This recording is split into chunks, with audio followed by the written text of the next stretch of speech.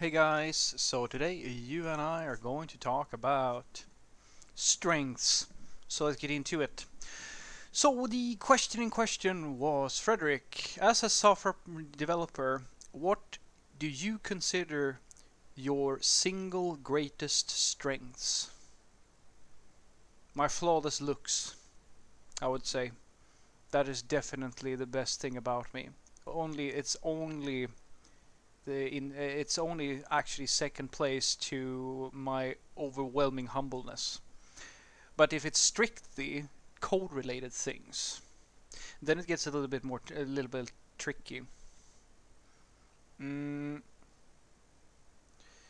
I suppose that the thing that I hear the most, at least in like now that I'm actually managing to get someone to listen to me and take my advice seriously, uh, is that people feel that I have a very good understanding of how to make good decisions.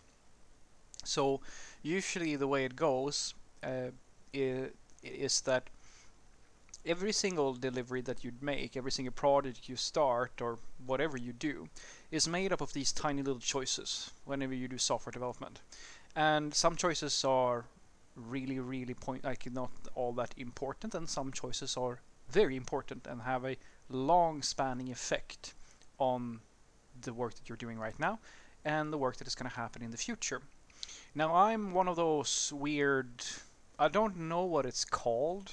There's this personality trait type of thing that puts letters on people or something like that, and I they forced us to do that at work, and my personality type is an INFJ or something something. And the description of that was, I don't think that it was like a evangelist, or I don't know, I can't remember exactly. But basically, one of the character traits, or personality traits of my personality was that I can analyze emotions, and well, I can be analytical and I can and emotional at the same time, and it gives me apparently a good understanding. Like I can calculate what's very likely to happen next, or it becomes a predictive type of mindset. And I thought that was on average pretty accurate. I mean, I can't see the future, of course, but usually I have a good intuition for what's going to be a good bet or what's going to be a bad bet, and so forth. That was the idea anyway, and that's something that I've been told many times. And in software development, that has actually made it. It's actually the ability to do that has made a very big difference. I mean, it used to be the case that when I was a junior, this was like basically pointless. I mean, I would say that I'm a pretty average coder, but and you know when you're in the early days, you don't really have you don't have the understanding that is needed in order to make a good decisions. You just don't know enough to be able to make those good decisions. So you can make like maybe small decisions at your level, but they don't really have that really big impact. It was only when I started getting enough experience so that the daily grind of being a software developer started feeling it became a little bit boring. I'm gonna be honest with you. It became trivial. Like you just kind of knew that, oh, this is gonna be one of those stories. It's gonna be one of those stories. You kind of just repeat now. It's really hard to find stimulation from just doing the daily grind. You have to go a little bit broader than that.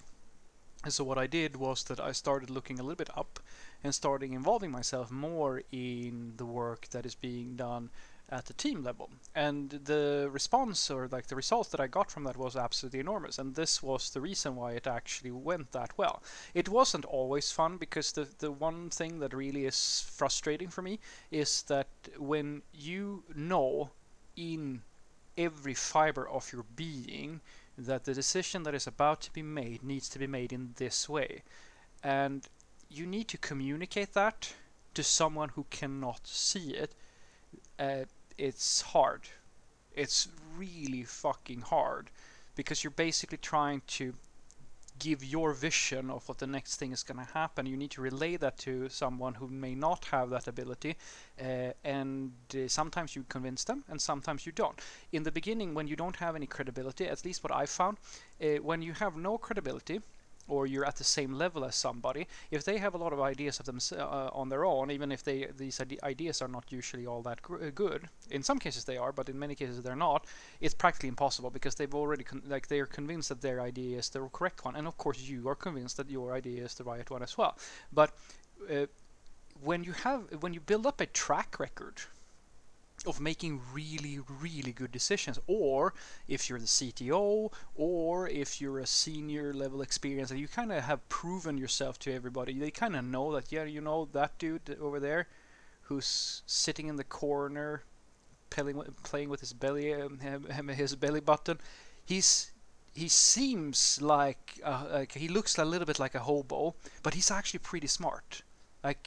He does know a few things. When you get to that level, when they kind of accept all the freakiness about you because well, I'd like to say it's kind of like when the professor from Back to the Future, which is now in the past, you've proven yourself. Like, people think that you're quirky, they think that you're kind of weird, but at the same time they can't really deny that you do have a lot of good ideas. When you get to that level, this becomes almost a little bit like it's a little bit like a superpower.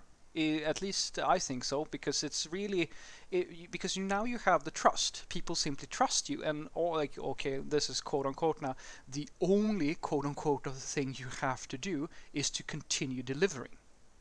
If you look at, say, Steve Jobs or similar sort of characters, where like he was able to get people to believe in him and follow. If you can make people into followers, you can make so many things happen much easier than if you have to sell everything that you want to do, which is usually the case, especially if you're a junior developer or you're not actually all that good with it's a superpower that I did not have that. I don't think I still have it. I try to train it to get to a point where you're so charismatic, or people just want to believe what you're selling. I mean, if you're a salesperson, you can do this. You basically have the world in your pocket, or a CTO, or like if you're CEO or whatever. That's like, I have some people in my life that I know, like, I really look up to them, because if you put them on stage, and they will have the entire stage eating out of their pocket, or like they will have the entire audience eating out of their pocket. That would be great. It took me a lot of time and lot of studying and a lot of work to get to a point where the engineers started to sort of think, hey, you know what, that dude over there, if you don't know, if you're unsure about something, go talk to him. He knows a few things. He kind of smells a little bit, but just live with it, because if you can just survive for those few minutes, he'll help you out. So what I want you to take away from this is that if I were to name any, like, if there's a single greatest skill or strength that I have as a software developer, it will be that I'm fairly good at knowing what a good solution looks like and what a bad solution looks like. I have a bit of vision. I usually can predict a few steps ahead. Like, if you do this, then that is going to happen, and then when that happens, you're going to respond like that, and then the next thing, like, it's like chess. I can see 3 or 4 moves ahead, when a lot of people usually see maybe 1 or 2. And in some cases, that's really, really nice, because you can make good decisions, but it's really frustrating when you can't convince people that this is the way things are going to play out. And you can get into a lot of arguments. I like to say that it's a useful handicap, because many times people just don't give a shit, and it's super frustrating. You get so frustrated when you feel like nobody's listening, nobody's hearing you, and then you get to be, as I like to say, I told you so person, which is a dick person to be. Because by the time you get to be the "I told you so" person, people just they even forget that you actually said something. It doesn't matter how many times you do this; it takes forever for them to realize that, you know what, next time maybe we should listen to Fredrik.